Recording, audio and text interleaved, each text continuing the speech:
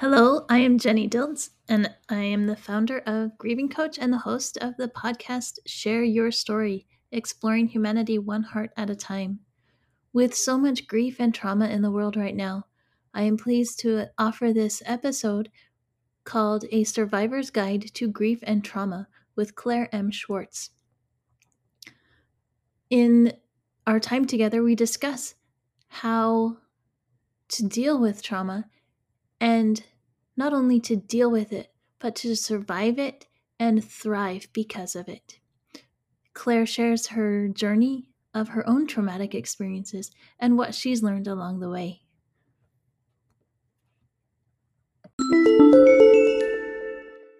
This podcast started about not quite a year ago as a stroke of an idea of, hey, I'm connecting with all of these people and I love hearing their stories. So I'd love to be able to share these stories with others because they're fascinating and I'm learning so much. And I was guesting on other people's shows. And so it was like a lightning bolt of creativity magicness. And so I thought, hey, I can do a podcast too. And so I collaborated with the nonprofit organization Reimagine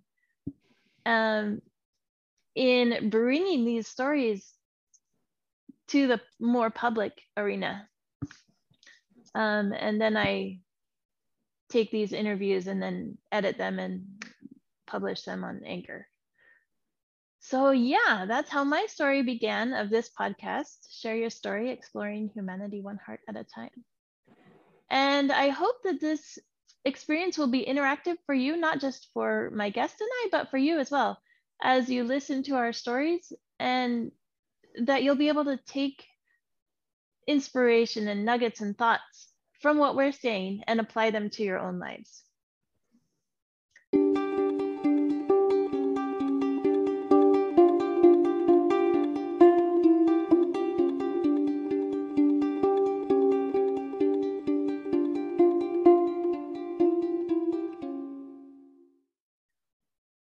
So my guest today is Claire Schwartz, who has survived traumas including shame, violence, fear, and pain. Also rape and cancer. But not only did she survive, she has thrived. And today she uses what she learned from her personal experiences to help others do the same. At age 25, the loss of her mother was the jolt that started Claire's journey of change and healing. She had a nervous breakdown and then began the painstaking realization that she had no idea who she was or how to manage life. Yeah. And she has spent decades learning to grow into a stronger, wiser, and more grounded woman. So today, Claire will be sharing her story and what she's learned in her 15 years of working as a grief relief expert, using her unique combo of compassion, perspective, and humor. Claire has a BA, a Bachelor of Arts in Psychology, and she is also a Reiki master teacher, spiritual counselor, and interfaith minister, as well as being a certified professional coach.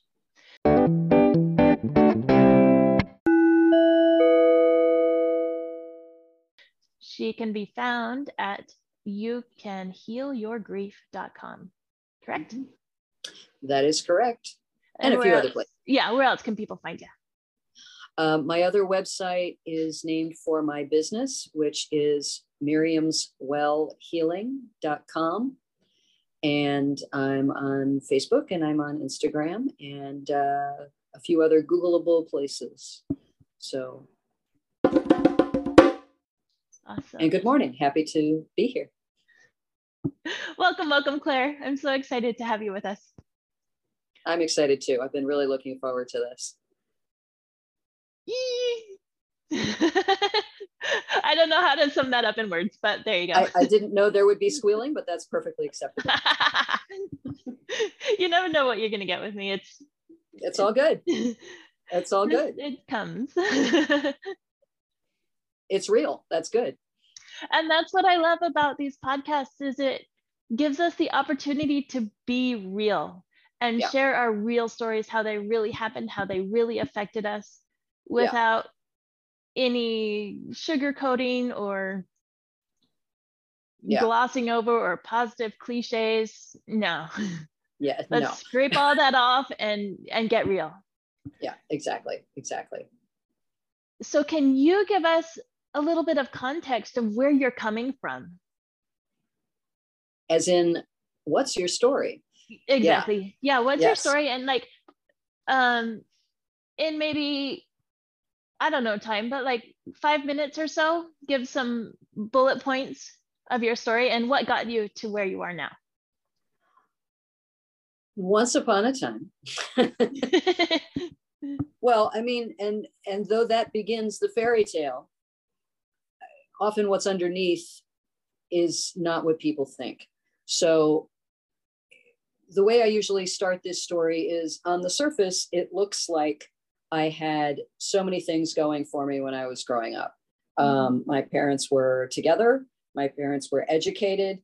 We lived in a beautiful middle-class suburb. I went to a private school, all of those things. And yet underneath all of that was a slow-moving disaster. And very few people saw on the inside of that, mostly because nobody came to my house. And it was also, going to date myself here, which I'm totally fine with. It was also the 70s and the 80s, where we didn't talk about these things. It was not in the public discourse at all. Everything was behind closed doors, under the surface, and tremors of damage could happen without anybody being aware until they would explode.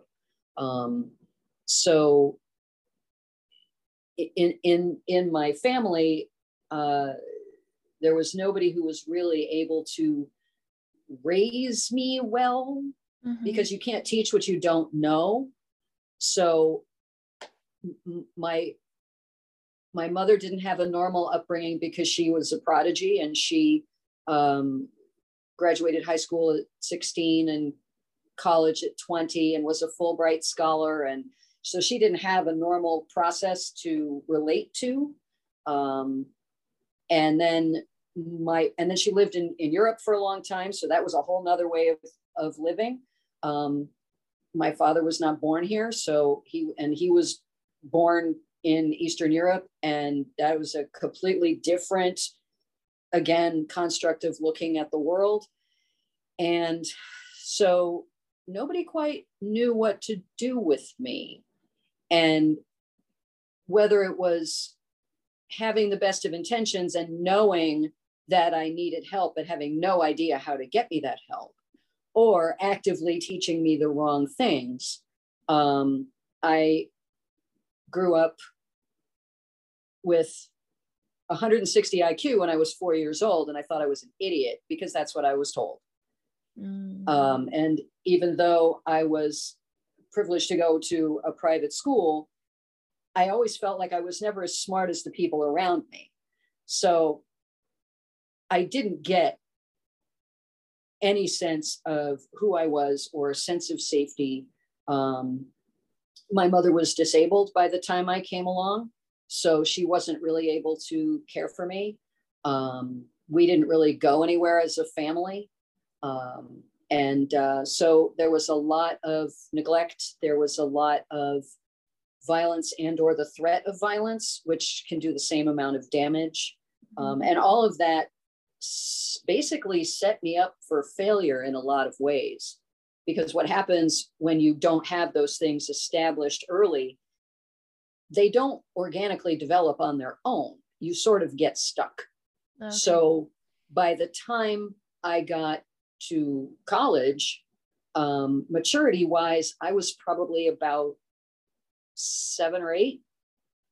So I had no idea how to adult.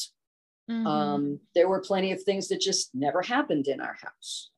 I hadn't gone to movies. I hadn't gone on really any real vacations. Most of the stuff that I did was just reacting to what I was around and trying to avoid home. And trying to understand people's reactions to me and trying to understand the fears on the inside. A lot of things were just a complete mystery to me. I've gone back and asked some of the folks that I grew up with what their impression of me at the time was. Mm-hmm. And a very astute friend of mine thought about it for a minute. He said, well, you sort of acted like an immigrant child who had just gotten to this country and didn't know how to behave. And that makes total sense, because that's what raised me. Didn't understand, American culture, didn't understand language. I never saw Star Wars. I mean, there were so many things but when I got to college, I went nuts and I tried to do everything too much, too fast, got in a lot of trouble, came very, very close to failing out my first semester. Mm-hmm. And was just sort of careening from one thing to the other, just trying to figure stuff out. And a lot of people knew I was in trouble. They some folks just kind of weren't sure what to do with that. And when I started therapy when I was 16. It was a big secret. Mm.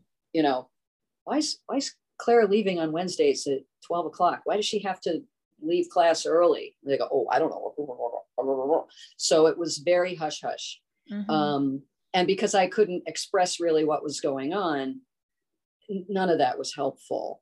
If it weren't for some very astute teachers at my school, I don't know that I even would have made it out of high school, because I did already have some very destructive behaviors of drinking, cutting, drove home drunk once. And that's the only time I've done that, because it scared the living crap out of me. Mm-hmm. But I was always just on the edge of getting into very, very serious trouble. And if it weren't for a couple of very wise and compassionate people, I don't know that I would still be here. And of course, all of those things set you up for other things that go wrong. Choosing the wrong places to be, the wrong people to be around. You have no judgment about what is safe and what is not. Yeah. Because you're so desperate to try to figure things out. And in the midst of all of that came a lot of, let's just call them sexual shenanigans. Mm-hmm. Again, came very close to cancer situation, which thankfully never developed. And then out of the blue, my mother died. So that's the whole next piece of the story. And that's where the page turned. My folks got divorced in a long, ugly dispute. I didn't really understand how ugly, because they left me out of the whole proceedings. Mm-hmm. My mother moved to Delaware in 1993, and I hadn't spoken to her because I was mostly angry at her. And of course, not having any idea that she would be gone like that in 1995. Wow. So should I go on from there, or is that? That's a lot of stuff going on. Yeah. And it makes sense that you would be like stunted. Oh yeah. At an early developmental age, even though you're like in college. And yeah. So what did that disconnect feel like between your like psychological, emotional, developmental age and the age you were trying to live at? Just constantly feeling out of alignment. It was very, very hard for me to verbalize at the time. And this is the normal progress of trauma, by the way, is when it happens during an early developmental stage, we sort of get stuck in that stage. So that's, you know, you don't just normally develop on your own unless those early stages get met. So that's a Maslow hierarchy of needs, that if those needs don't get met, you're sort of I don't know, stunted, but stuck, definitely stuck. So yeah, it was just, it felt, how did it feel on the inside? Is that what you mean? Yeah. Yeah. Flailing, desperate, puzzled a lot of the time, because everything became wired through those needs that were never met, which makes it really difficult to see the needs of anybody else. Mind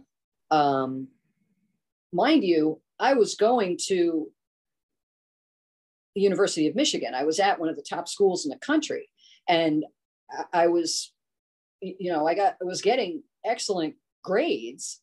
That's not the part of me that got stuck. But so it was bizarre because I had this kind of bifurcated development going on, because, you know, I could keep pace, except in statistics, but that's a different story, with the schoolwork. But the emotional work was kind of a mystery to me. So lots and lots of bad choices, and it does a lot of damage to.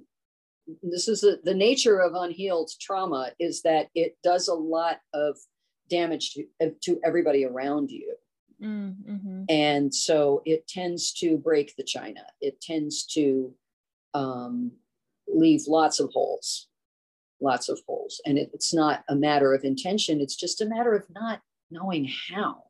And some of those pieces I've been able to go back and mend, and some I have not. So when I see people repeating that pattern, and I go, you might want to rethink that, because this is not the path that you want to weave. And it's not that I was doing it on purpose. I just didn't know any better at the time. And, you know, hopefully we can live Maya Angelou's lesson of, when you know better, you do better. But you have to know better first, and be able to look back and go, sorry, can we start now, because that was terrible. And, you know, I don't you know, there's some things I look back on that are completely cringeworthy, and I can't undo them, but they taught me a lot.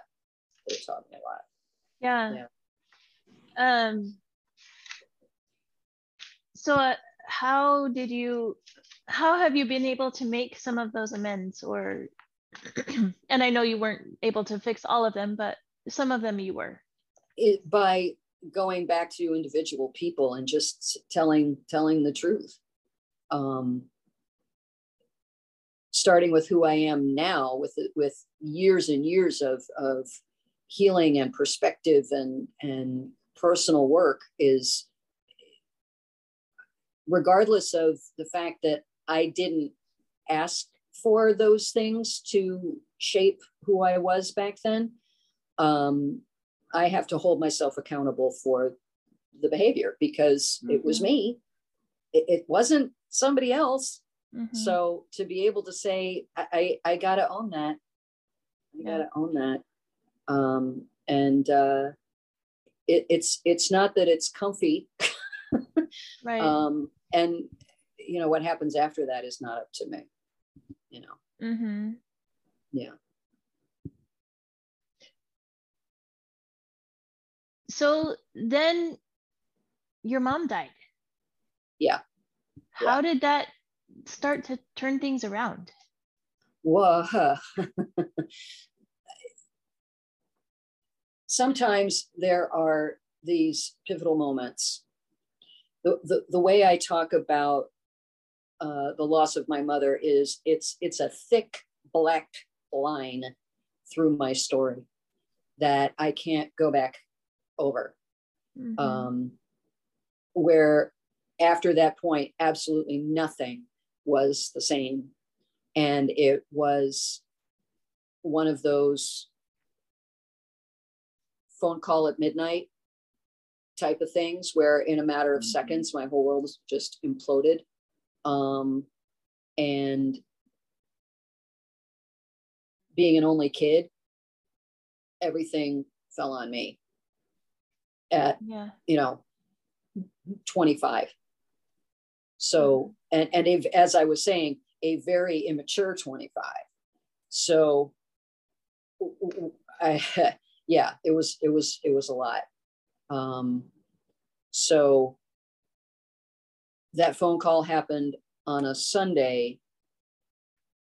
I was still in Michigan. My mother died in Delaware.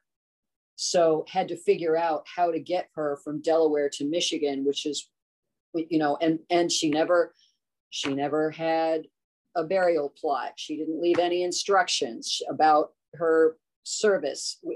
I had to just, in a matter of days, because in Jewish tradition, it happens very quickly. You have to make a lot of Now I broke that because there was no way to get her to Michigan any faster. So I had to pull that all together completely out of thin air. Then I had to go back to Delaware, clean out her house which is where she died. So that was creepy. And in about 4 days, I had about 4 days to clean out the house, which was completely impossible. I had to hire movers. I had to get help from her friends. It was a hell of a lot. It was a hell of a lot. And I was in this tremendous fog. When I got back from Delaware, I pretty much dropped everything going on in my life, except for the theater show that I was in, because that was a very close community that was, close friends of mine. And, the show must go on. So we did. But I stopped everything else and was barely holding it together. I forgot how to drive. I literally did not know what my hands and my feet were supposed to do. I forgot where everything was. I didn't know how to get from here to there. And I had to hand my keys to my boyfriend at the time. And he and my cousin and someone else, I don't remember who now, I said, don't let me drive. I can't. And plus I had to squelch the urge to just get in the car and drive into the nearest tree. Figured that would be bad. So I didn't drive for a while until I gathered that piece of my head back together.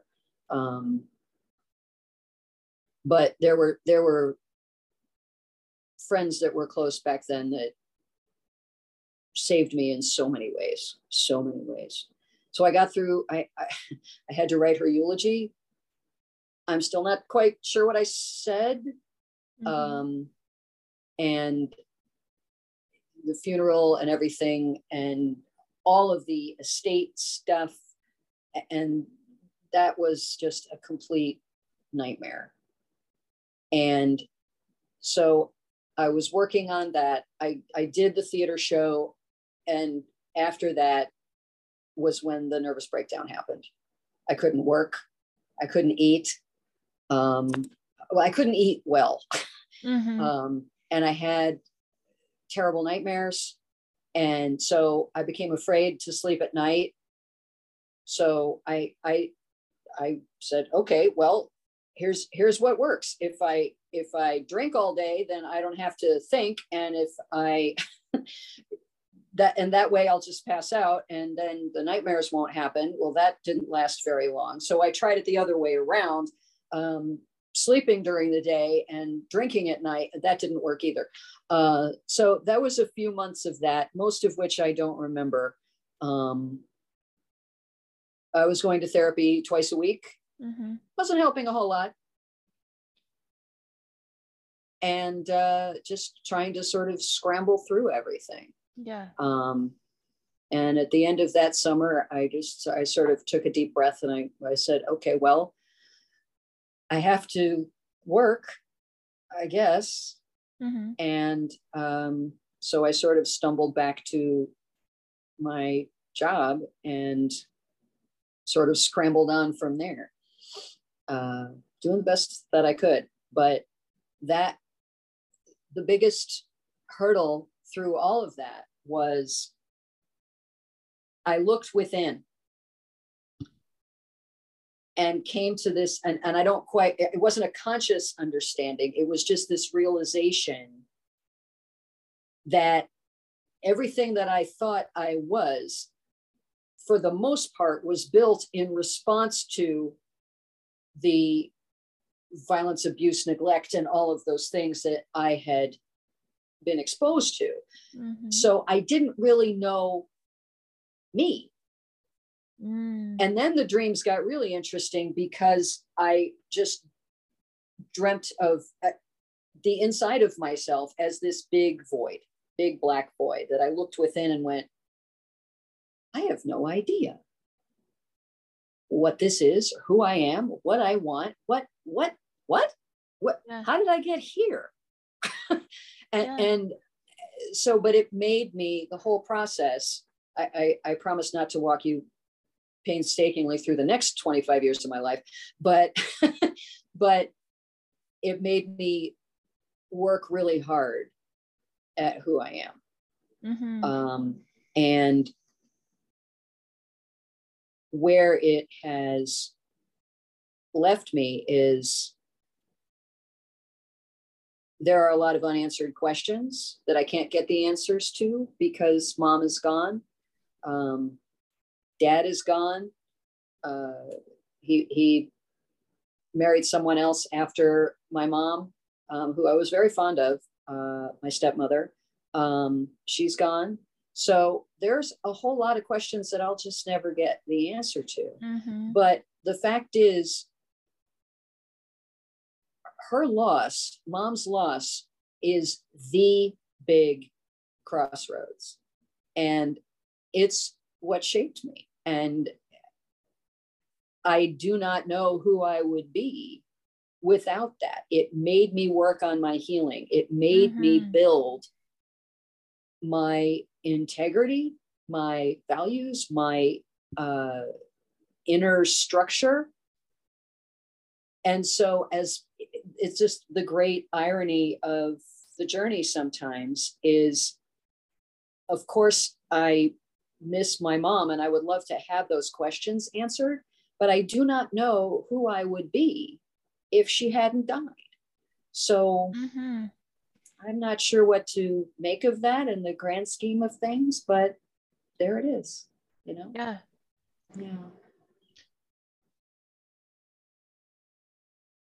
Wow. There's so much there, like in your story of just coping and being able to go from like a 7-year-old at college to now you're executor of state and you're managing everything.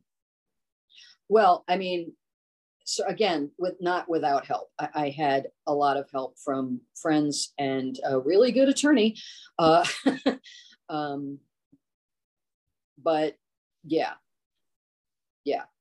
it's one reason that I really emphasize to people the value of doing your estate planning. Because it's 1,000 times worse when there isn't any of that. And there's all sorts of laws and loopholes and tax craziness, and you don't want any part of that. You want to get ahead of that, if at all possible. Right. So, yeah. Yep. And you also say that you like the experience of her death really was like pivotal. Yep. In you becoming Yeah. who you are now, and your healing process, and finding yourself. Yeah. How long did it take to get you to that point where you could see, oh yeah, this,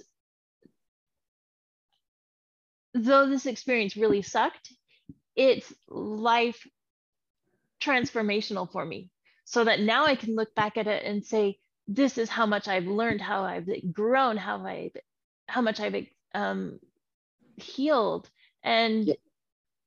progressed and transformed my own life because of this experience? I don't know that I could put a time on it. I mean, I didn't really, her loss was certainly one piece, but the multiple traumas that I'd experienced before that, they kind of all get tangled up. Mm-hmm. And, I was in and out of therapy for many years, but it wasn't until I got to New York and found by happenstance a trauma therapist. And it wasn't until I spent some time in his care before I understood how much trouble I was really in. Mm-hmm. Because you're not able to really be objective when you're still down in it. And I was in it. I continued to be in it. And it takes a certain type of caregiver, counselor, to be able to craft that piece of your teaching, is that you can't see properly when you are down in your suffering. And it's only when we're able to step back and go, wait a minute. And one of those pivotal moments in his care of me was when he said, Claire, I don't think you understand that people who've been through what you've been through don't usually get better. I said, I'm sorry, what? And he said, yeah, there people stay stuck. People end up, it could be in prison, could be dead, could be disabled, could be on the street, could be committed. So unhealed trauma can alter the course of your psyche so badly that you can't find your way out of it. And of course, I didn't understand that.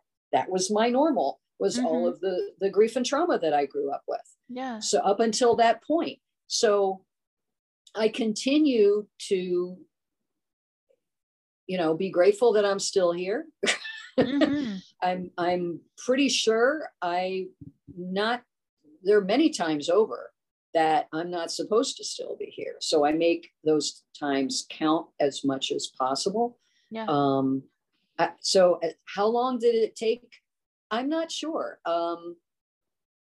That was an aha moment for me when he said that. I remember, I don't remember what year it was, but I remember that moment in our counseling sessions that he said that, and that hit me like a lightning bolt.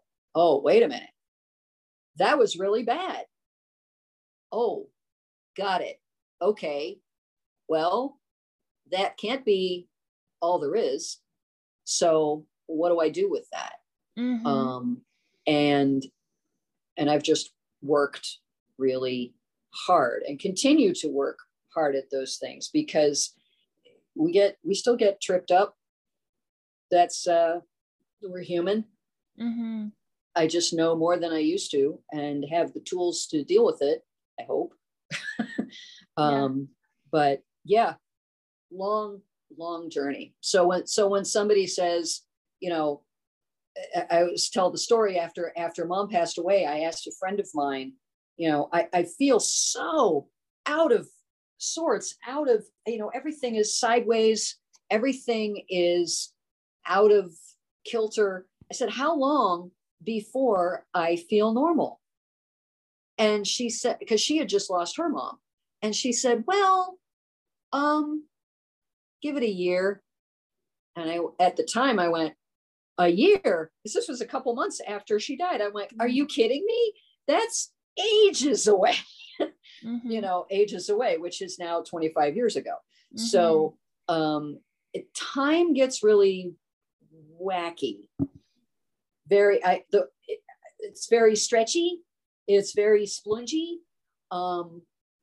It does not pass normally when you've undergone something like this, which is, and I'm now constantly explaining that to people because of everything that's going on these days. People are all experiencing this where time is very weird. And like, are we still here? Are things better yet?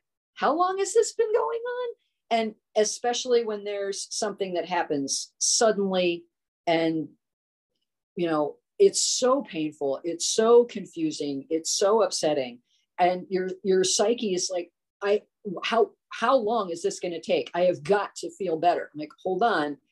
It's really only been 5 weeks. And then they go, you're kidding. Yeah. Because time slows down. And you can't sense it properly. And that's what we've all been dealing with for the last too many months. Too many months. Yeah. So I'm absolutely sure I've lost your question, but it was in there somewhere.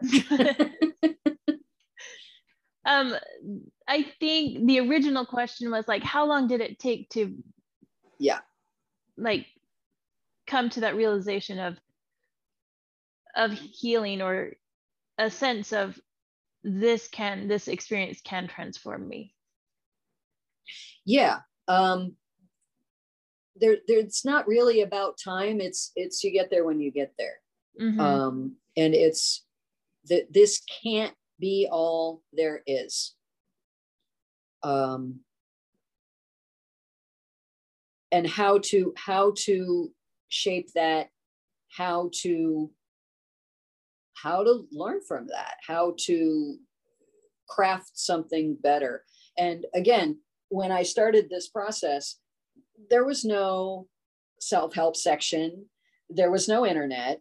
I was grasping at everything I could find to try to figure that out. Yeah. So, and it's happened in more waves, in the last few years of getting older, getting married, becoming a homeowner, more losses, more traumas, because life, more stuff happens, and each thing knocks you out until you figure out how to get back up. And so it's a constant crafting of the healing process. Yeah. If that makes sense. Yeah, it does. Because life continues, and it continues to bring grief and trauma and experiences. And without crafting that transformation, it can be very easy to get stuck. Yeah. Well, because especially where trauma is concerned, we develop survival patterns in order to cope with what's going on. Well, those patterns, because you're talking about survival, it's not optional, right? It's, you have to behave a certain way or it becomes dangerous for you to function otherwise. But those things, those templates get stuck because it's dangerous for them to move. But when you move to the next situation or the next context, or where the danger doesn't exist anymore, and the template goes with you. So then you're using a template to deal with a situation that doesn't exist anymore. Or you've sort of put it in your emotional satchel, and you've carried it from place to place, but it doesn't fit anymore. And that's where the damage happens. That's where the ripples happen, because one can't discern between what is dangerous and what is not when you've lived in a world where everything is dangerous. Mm-hmm. So figuring out that process becomes essential to be able to function in a healthy way. So you said that your trauma therapist told you that people get stuck there. They don't get over it. For people who do feel stuck in the thick of the trauma, do you have any suggestions for helping them, or what they can do to take that step back? Yeah. And observe what's really going on? Sometimes people come to it organically of, some realization happens either because of specific incident or a diagnosis, or anything that comes across their path. It's this aha wake up moment of, I can't keep doing this. Mm-hmm. Something has to change, but they don't know how. They don't know who to ask. They don't know what steps to take. And then they have to sort of deal with the hurdles of stigma about mental health in general, at least in this country, and for grief and trauma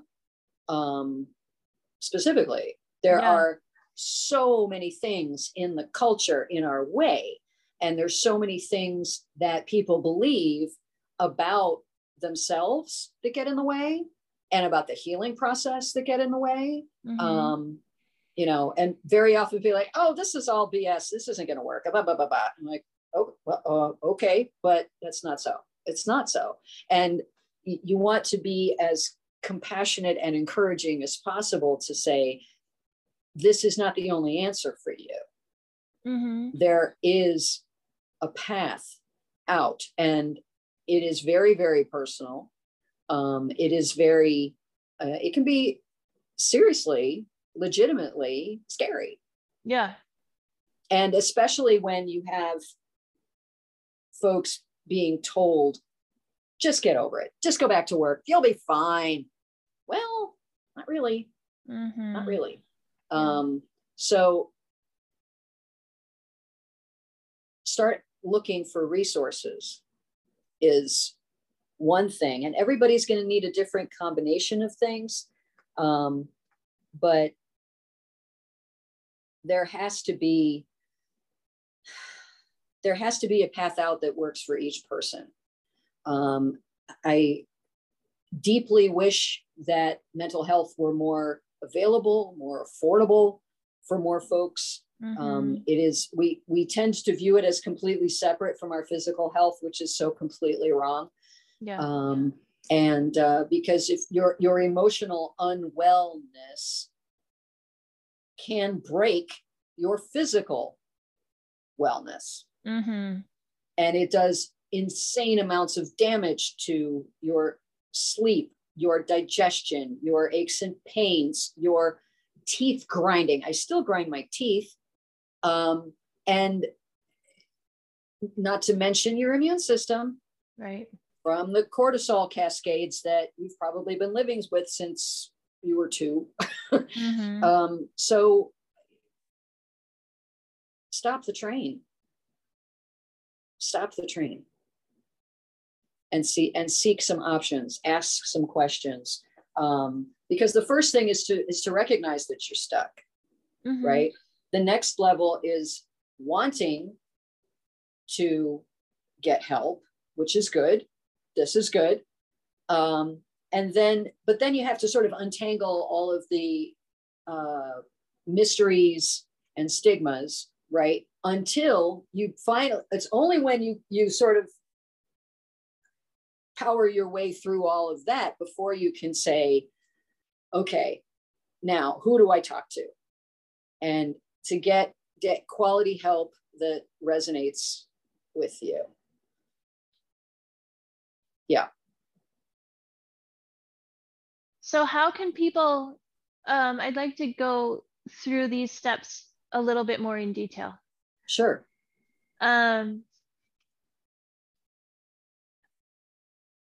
Because each of us are individual and each of us have our own experiences and our own personalities and our own lives.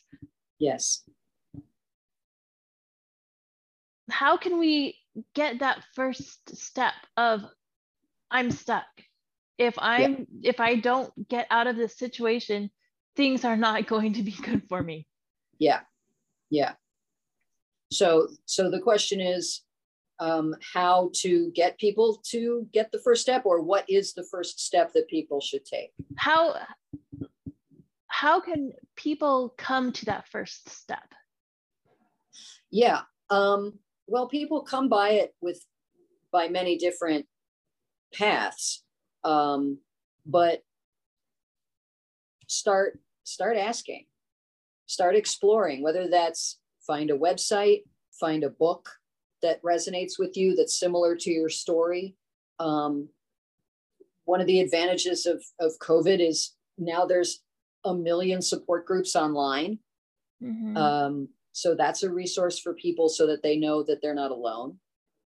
A lot of folks believe they're the only person who's feeling what they're feeling, and they're absolutely not.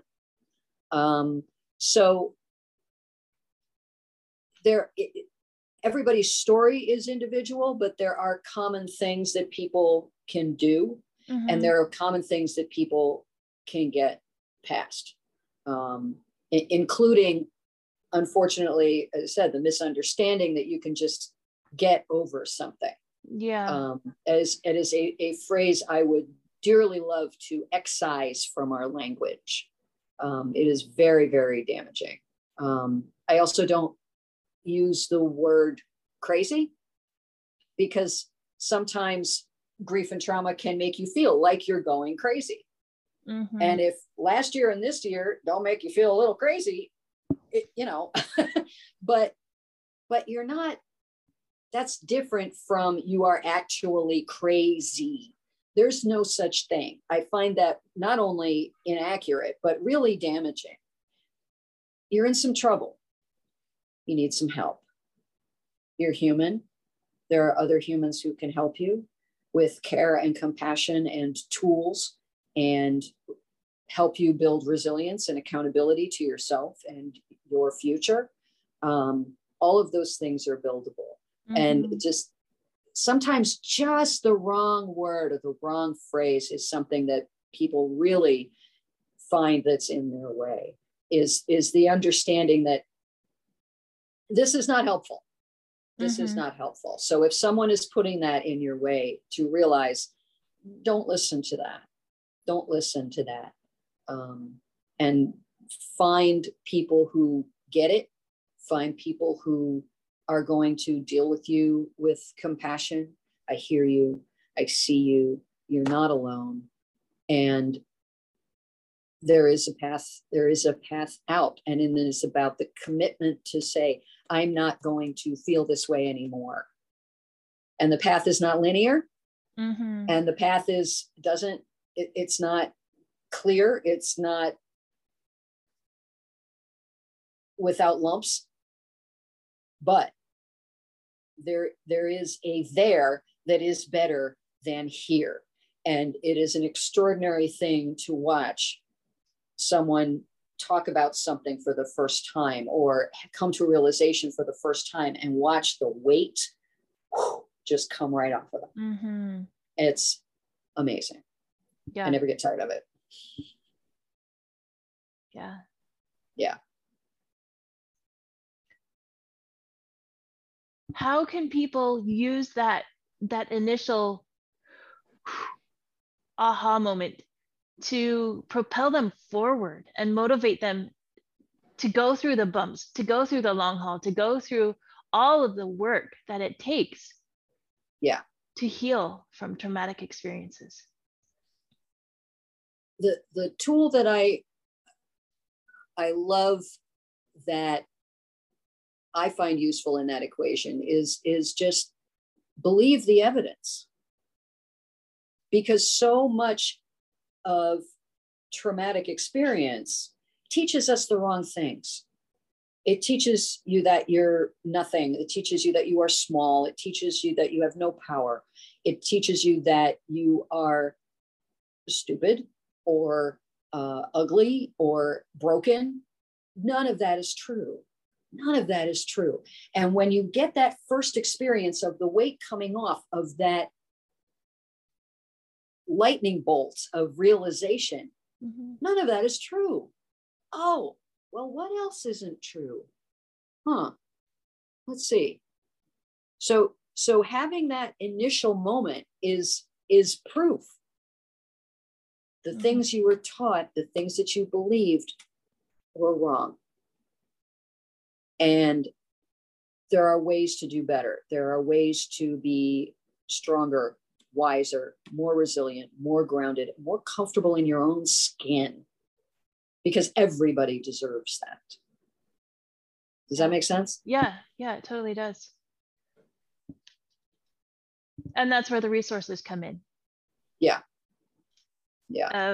Of individual and general, of helping people believe the evidence, cut out the lies, cut out the stigma, cut out the mystery, and know that they are worth it. Yes. That their life can be better. Yes. Than where it is now, and that they can do amazing things. For sure. 100%. 100%. I continue to find a lot of encouragement and inspiration by watching other people's stories. As you do, you're creating stories, right? Of people who have gone through astonishing amounts of hell and come out the other side. Or, watching, every once in a while, we'll watch a story on TV and then we just go, wow. I don't understand how that person is still vertical. I don't understand how they're still breathing. And look at what they are creating. Look at how much they are giving, how much they are learning. It's extraordinary what humans are capable of when we allow ourselves and when we get out of our own way. A lot of people may have put a lot of crap in our way, and that sucks. And there's nothing we can do about that, but we can do everything we can to get that stuff out of the way. And sometimes you're using a shovel, and sometimes you're using a tiny, tiny little brush to take the dirt off of an artifact. It's this tiny little process of just getting, and then all of a sudden you take a step back and you see what you've uncovered. Well, that makes total sense. Oh, got it. And then it's a question of how you use the tool. Do you have any tips for, or encouragement for when you're using that tiny little brush? Like, what can motivate people to keep going? Because if you're staring at the little tiny brush level, it can be really hard to think, am I even making any progress? Am I doing anything? So how can people step back and get the, oh, wow, this is really cool. This is good stuff that I'm uncovering. Believing the evidence. Right. And it can be a painstaking process. And I always encourage people to be gentle with themselves, because sometimes the aha moments don't happen like the lightning bolt. It happens little by little by little. So to be able to shift the perspective to say, look, 6 months ago, you wouldn't even have picked up that brush. You didn't know where the brush was. You didn't know there was such a thing as a brush. But now you're down with it and doing that work very carefully, very compassionately. And so always reflecting back on your successes and keeping focused on where you want to go. What is the goal? And the goal can't be, well, I want to get away from what I was. That's sort of an anti-goal, because you can't find your way if you're walking backwards, if you're looking back over there. You have to be looking forwards to finding something better. Look, this isn't working. Look, my health isn't working. My relationship's not working. My job's not working, etc. What are you shooting for? What are you aiming for? And because as far as we know, you get one shot, and you can't change what's already happened, but how can we make what's ahead of you as good as it can possibly be? Yeah. So sometimes it takes that little brush. I always make the analogy of the butter knife. If you have a butter knife sitting on the table, it's just sitting there. It has no use until you pick it up and decide what to do with it. Now, you can use that to spread butter on your daughter's toast. Or you could use it to stab your neighbor. I don't recommend that, but it's all in how you use the tool. I use a shocking example to make the point. It's how you use the tool, but you have to pick it up first to continue to pick up the tools and use them to shape your life for something better. So it all starts with a decision. Yes, it's a choice. It's a choice. Yeah. And that's part of the irony sometimes of grief and trauma is you feel so out of control. You feel like you've had no choices in your life. But that's another one of the myths that gets drummed into us. You have no power. You have no agency. When in fact, you do. And sometimes you're not in a safe situation to be able to make those choices. So that has to come first. But once that is attended to, everything is about the choice of knowing better, doing better, being gentle with yourself, because sometimes you have to go backwards in order to go forwards. You're going to trip and stumble. You're going to stub your toe. The path will get misty and you're not going to know which way you're going. And that's all fine. That's okay. That's okay. Gentle with your spirit, gentle with the process. Yeah. Being as gentle with you as you wish others had been. Yeah. Being gentle with you as you wish others had been. Yeah. To you. There's my tweet. And I think that's a good tweet to end on. It is a long process. It is hard. It is not linear. It's forward, backward, in, out. Like it's multi-directional, multi-spatial, multi-dimensional. Yep. Be gentle with yourself. And in the midst of all of that, it is the most important work of our lives, is shaping who we are, no matter what we've come from. It is a sacred journey.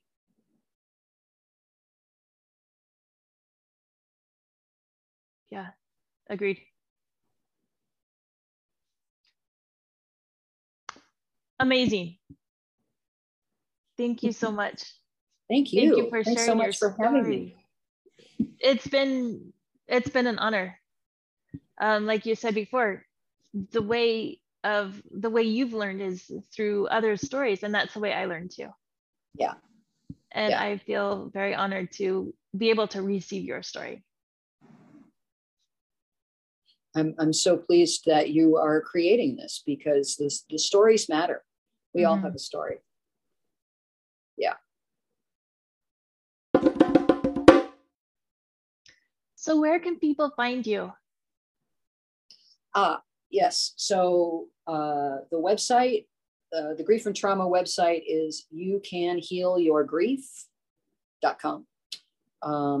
And I have a blog there that has a lot of resources there. I also, just to throw in, I also have a book that I wrote, Putting Out the Fire, which is nurturing mind, body, and spirit in the first weeks of loss and beyond.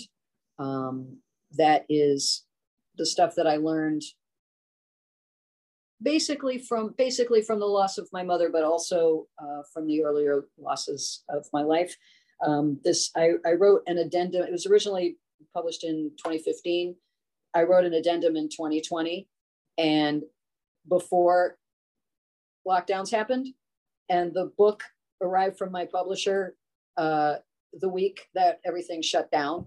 Wow. So I wrote all of this before COVID happened.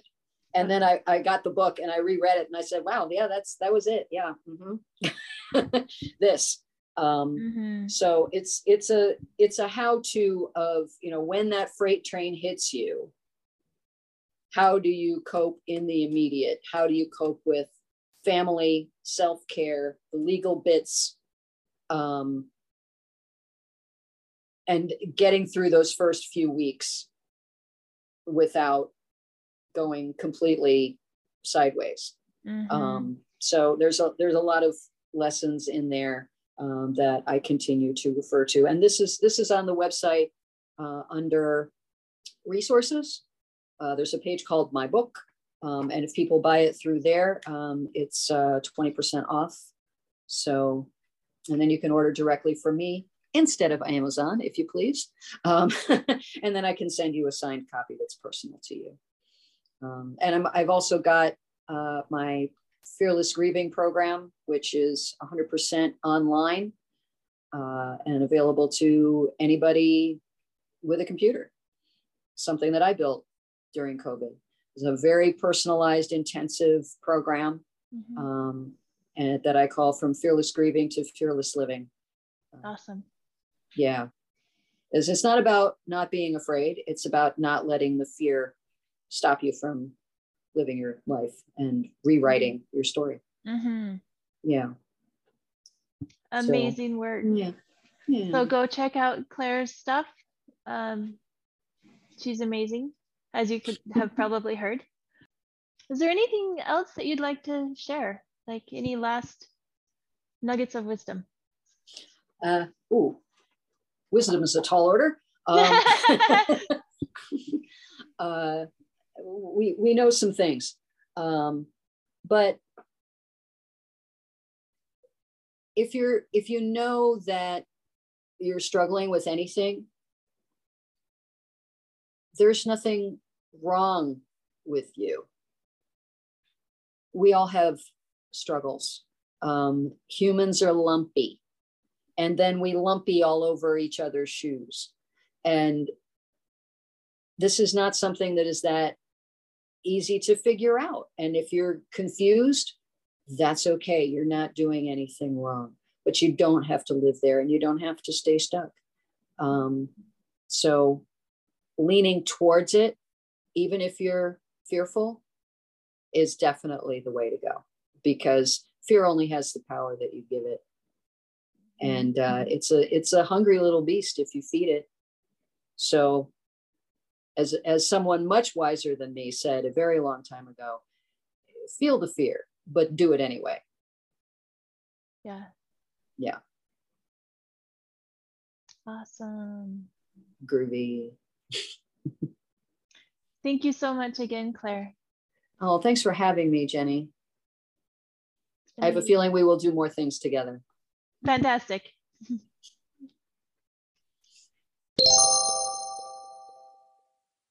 So if you enjoyed this, join us next time in our journey of exploring humanity one heart at a time, where I will be talking with Kelly Nielsen, the grief guru, about her story when her mom died and then her son overdosed.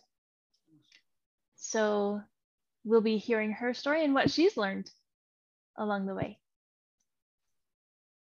And if you want to learn more about me and my story, you can visit my website, grievingcoach.com.